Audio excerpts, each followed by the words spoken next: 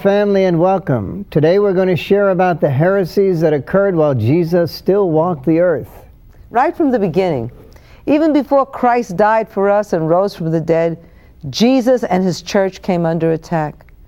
Jesus went about forgiving men's sins. The Pharisees and the Sadducees could not accept this. They argued, how can he forgive sins? Only God can forgive sins. They could not allow this to continue. But Jesus knew that only when man is free from sin and its cancer, then and only then can he be free from physical pain. Jesus, with his blinding mirror of love, brought light into the darkness of sin that was eating away at the society of his time, and Lucifer had to put out that light. Archbishop Fulton J. Sheen said, sin is always done in the dark. Our Heavenly Father, seeing the suffering and pain of his children, sent his only Son Jesus to earth to be sacrificed for the redemption of men's sins. God had asked Abraham to sacrifice his son out of love and obedience to him. But our God in his compassion did not require of Abraham that which he, out of supreme love for us, would later do, see his most precious, his only begotten Son, take the place of the spotless Lamb and be sacrificed for the salvation of the world. Was Lucifer angry? Die for men's sins that they may be saved from eternal damnation? He was livid. Lucifer knew the value of Jesus dying for his enemies as well as his friends. This God-man Jesus was not in keeping with the lie Lucifer was selling, that of the God of anger, punishment, fire and brimstone, the God who didn't care, who left us alone except to catch us in sin so he could punish us. And so Lucifer went after the weak link in the chain of apostles that Jesus had chosen to follow him. Lucifer plied and manipulated Judas with social justice. Feed the poor stomach. Do not be worried about their souls. Has anyone ever seen a soul? But you can see a man's swelling stomach. Does that sound familiar? As Judas was stealing from Jesus and the apostles, he was crying out for social justice. Judas was a thief.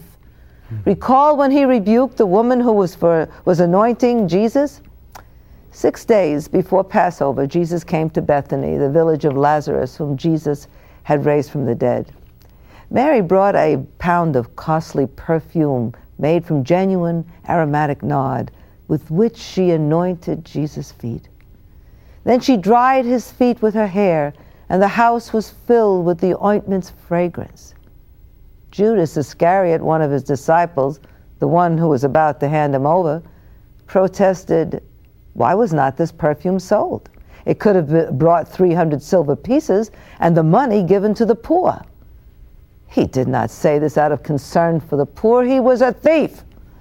He held the purse and used to help himself to what was deposited there. But to this, Jesus replied, leave her alone. Let her keep it against the day they prepare me for burial. Judas, when Jesus said these words, against the day they prepare me for burial, did your heart not melt? When he looked at you with his unconditional love, did you not cry inside for the betrayal that would cause him so much pain? Did you look away from his innocent, questioning eyes, pleading for your soul? As he said, have I wronged you? I only wanted to love you. But fear not, I will show you the extent of my love. I will open my arms even wider to embrace you in my love on the cross. Yes, even to you who have sinned against me, just ask for forgiveness. My mercy longs to forgive you. Judas sold Jesus for 30 pieces of silver.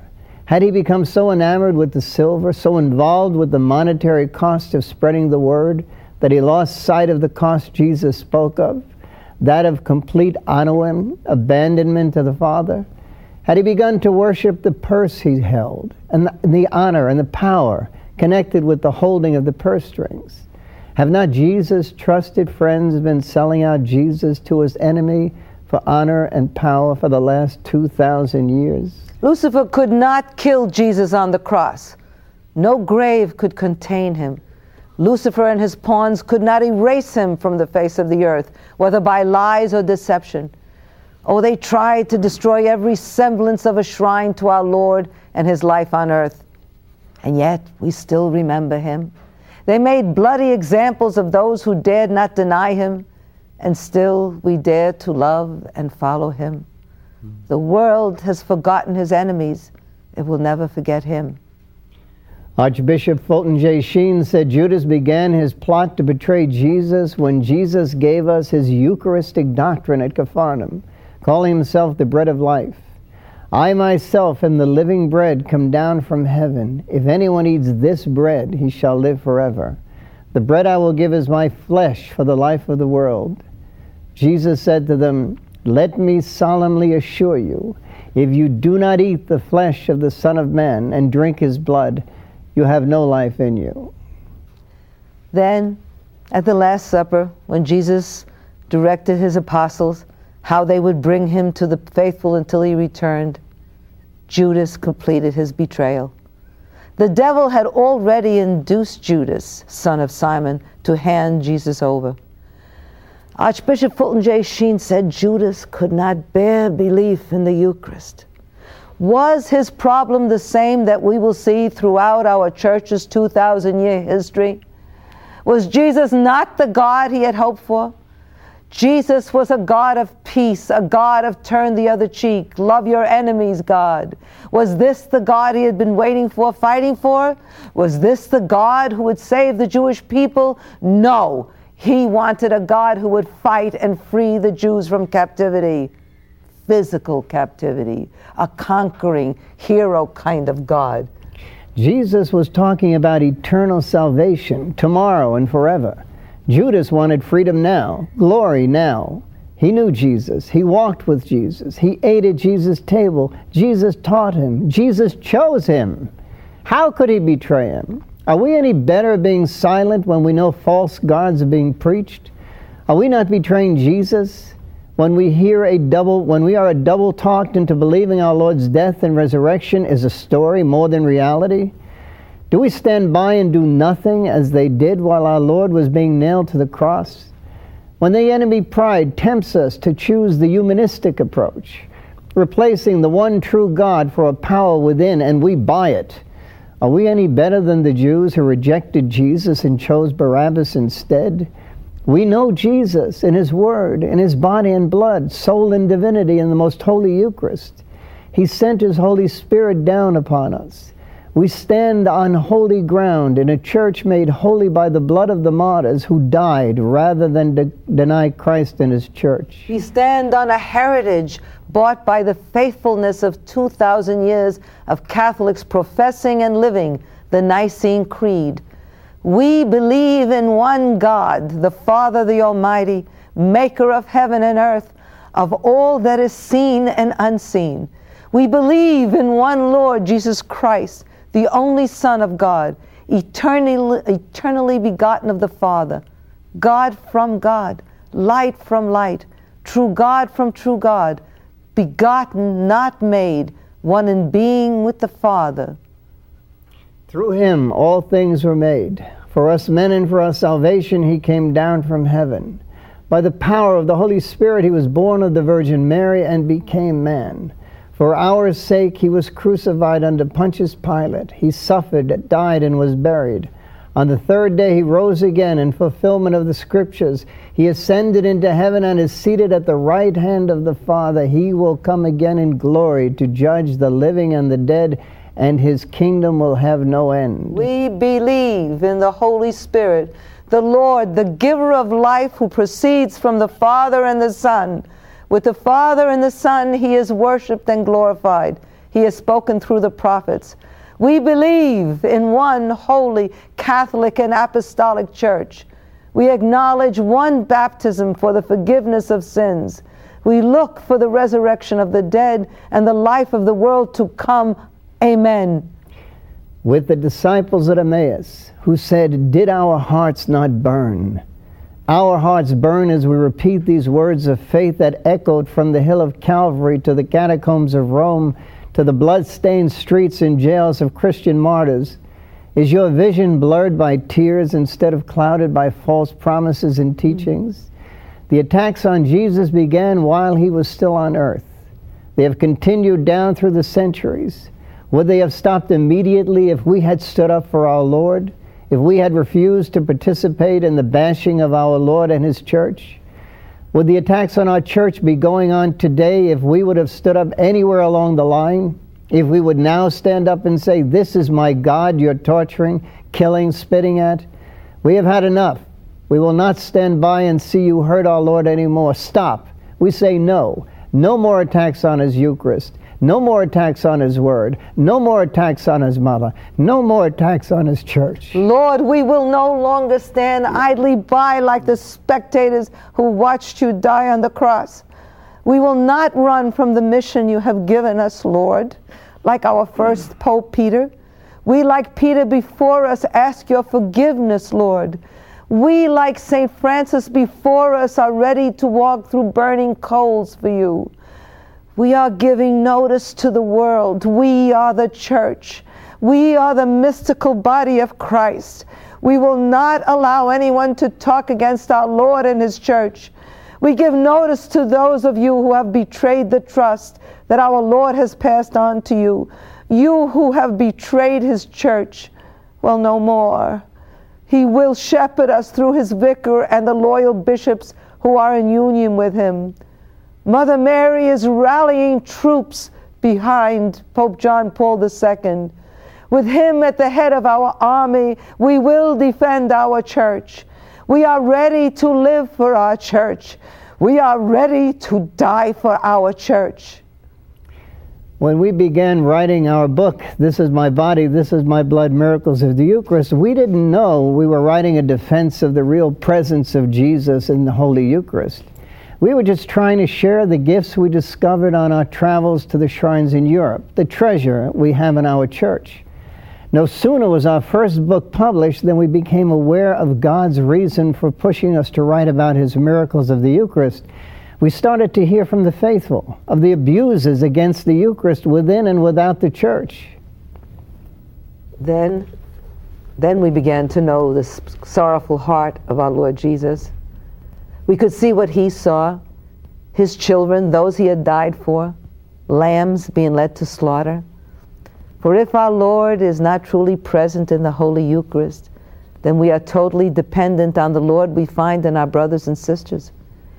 And what happens when we fail to find this Jesus that we seek and need?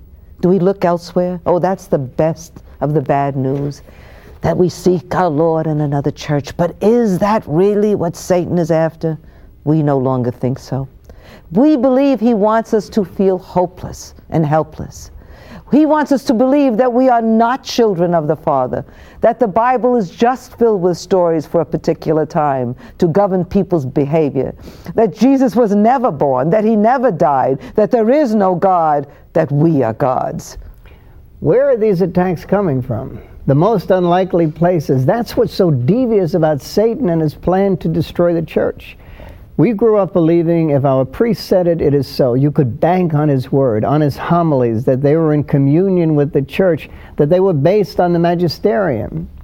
Now we're hearing things like, what is a magisterium? Referring to our Pope's Catechism of the Catholic Church, dissidents are saying he sounds like he's been asleep for the last 20 years.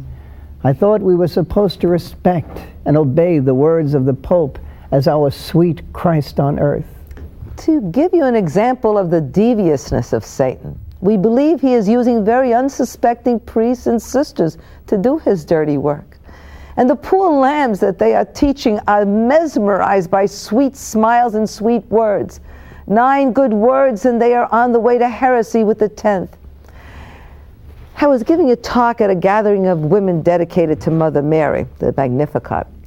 The priest said at that time of the visitation, Mary's parents quickly spirited her out of town so she wouldn't be stoned. Again inferring she went in fear for her life, he continued, "You bet she went in haste." I did not bother to contradict the priest at that moment because I knew our mother would be defended when I got up to speak. Mary would have her day in court. I said, Mother Mary knew and recognized the angel.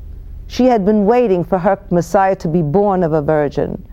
The scriptures had told her so. In her humility, she was amazed that it was she who had been chosen. In Luke 1:48 we read, He looked upon his servant in her lowliness. But because she had spent her whole life in prayer, when the angel Gabriel brought her the good news, she was open to receive it and to act upon it. She did not focus on herself. She did not boast, I am the virgin who was chosen to bear the Son of God. Instead, believing the miracle that her aged cousin was with child, she went in haste to help her. Our Lady was not showing. She was not far enough along to show.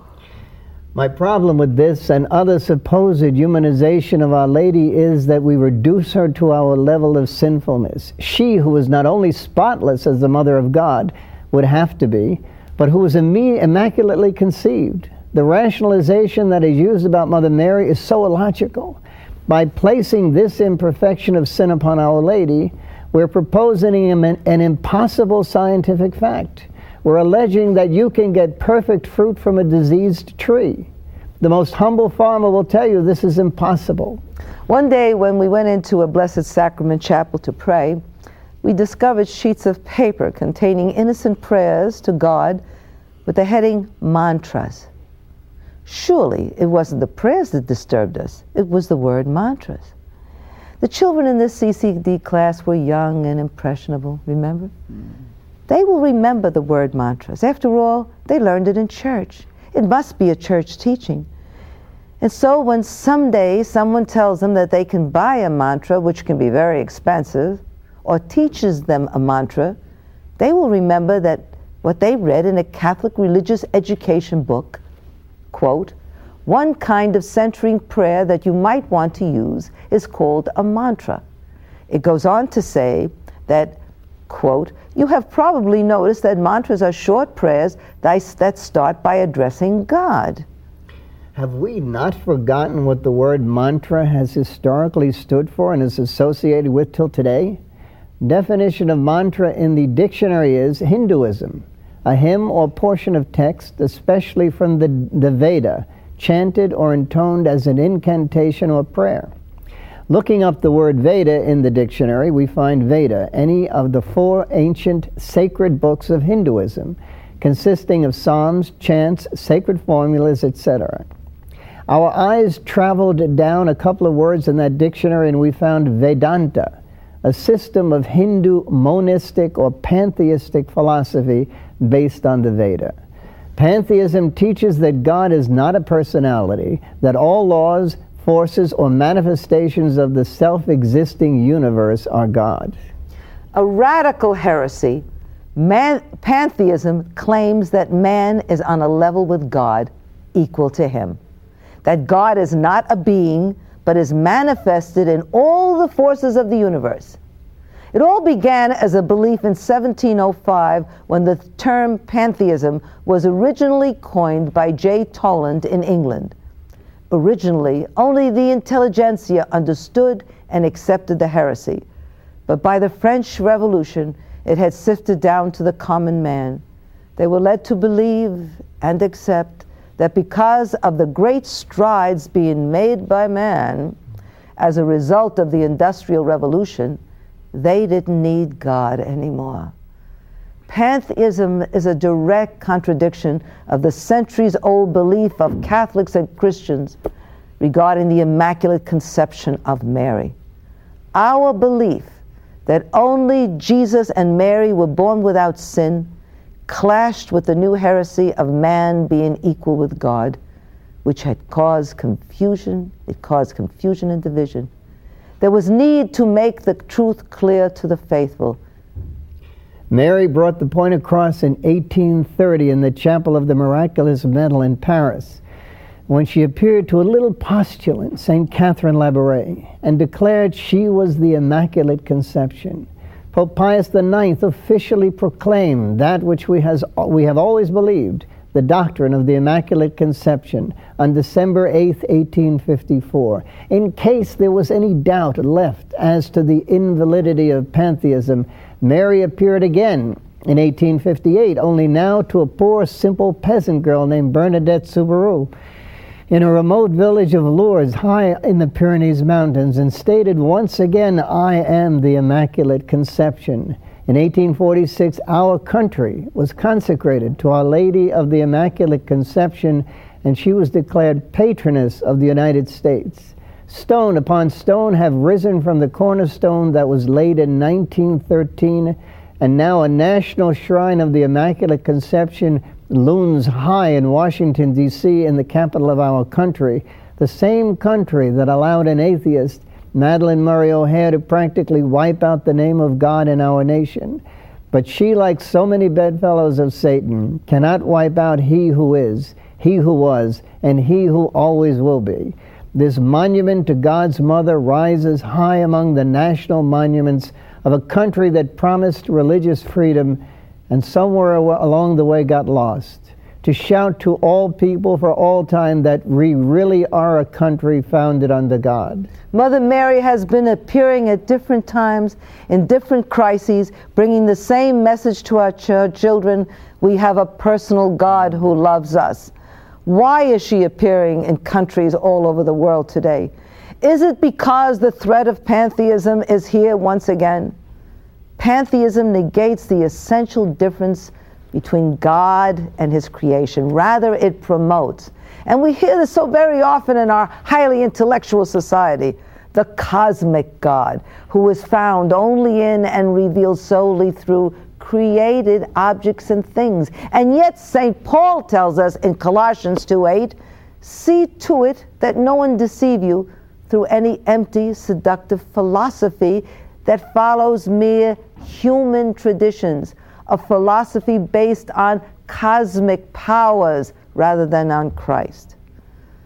Man has been trying to lower God to a sinful, lowly station from the beginning of time. The danger of CCD books, sanctioned by an imprimatur, which advocate terminology that smacks of pantheism under the guise of sound Catholic teaching, is that it ultimately leads to man and away from God. A priest was giving us a workshop on the Eucharist. He handed everyone a questionnaire. It asked the four necessary elements required to celebrate the Eucharist. We were having difficulty coming up with the fourth element. He informed us the correct answer was number 1, the people, number 2, the priest, number 3, the word, and then last, the Eucharistic elements. He went on to stress that not any one element was more important than the other. Is this not a heresy? Now, if I recall correctly, what is essential for the Mass to be valid is the Word, the Eucharist, and the priest who summons the Holy Spirit down upon the bread and wine. And through his consecrated hands, they are transformed into the body, blood, soul, and divinity of our Lord Jesus Christ. In no way are we belittling the importance of the faithful participating in the Mass. We're simply stating that it is our belief that a Mass celebrated by a priest on a side altar in St. Peter's Basilica without anyone else present, although not preferable, is still valid and holy. Let us quote from the documents of Vatican Council II. Quote, Christ is always present in his church, especially in her liturgical celebrations. He is present in the sacrifice of the Mass, not only in the person of his minister, the same now offering through the ministry of priests, who formally offered himself on the cross, thou Lord Jesus, but especially under the Eucharistic species. By his power he is present in the sacraments, so that when a man baptizes, it is really Christ himself who baptizes. He is present in his word, since it is himself who speaks when the Holy Scriptures are read in church. He is present lastly when the church prays and sings, for he promised, when 2 or 3 are gathered together in my name, there I am in the midst of them. This priest kept referring to the host as the Eucharistic wine and bread. Now, I'm not in any way disputing that our Lord comes to us under the appearance of bread and wine, but I contend, as councils of the Church have proclaimed again and again, that the consecrated host is no longer bread, that real change has come about, and that the wine is no longer wine but real blood, the blood that Christ shed on the cross. This doctrine is called transubstantiation. If we call the consecrated host bread, then has change come about?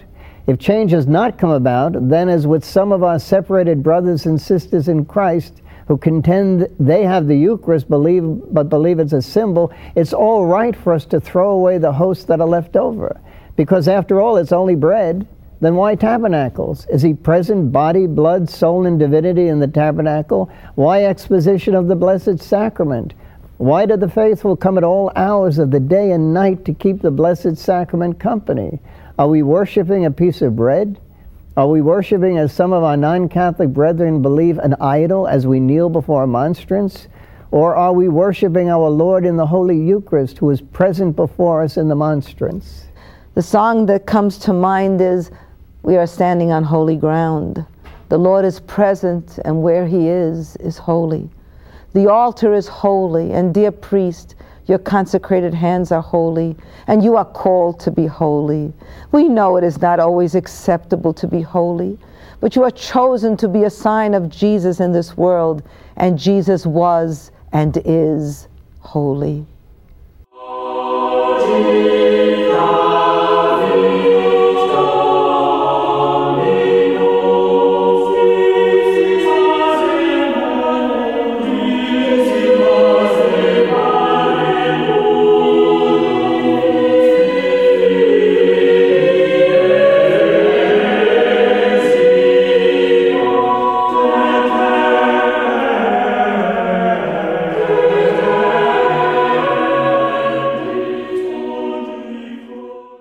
Thank you, family, for watching.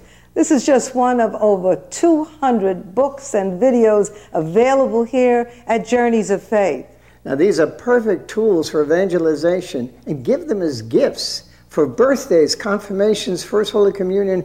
Anytime you think of a gift, give one of these tools of evangelization. Write us at the address on our screen, or call us in the United States at 1-800-633-2488.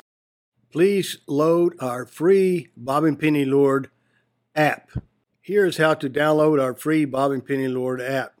Simply, with your iPhone or Android device, go to the App Store, search for Bob and Penny Lord app, and download it. It's that simple. Here's what you can do with our free Bob and Penny Lord app. Number one, there's a link to our marketplaces, our websites, our blog, and this podcast. The second link is to our Bob and Penny Lord TV channel, where you can access all of our videos as seen on EWTN, plus a whole lot more. Thank you very much.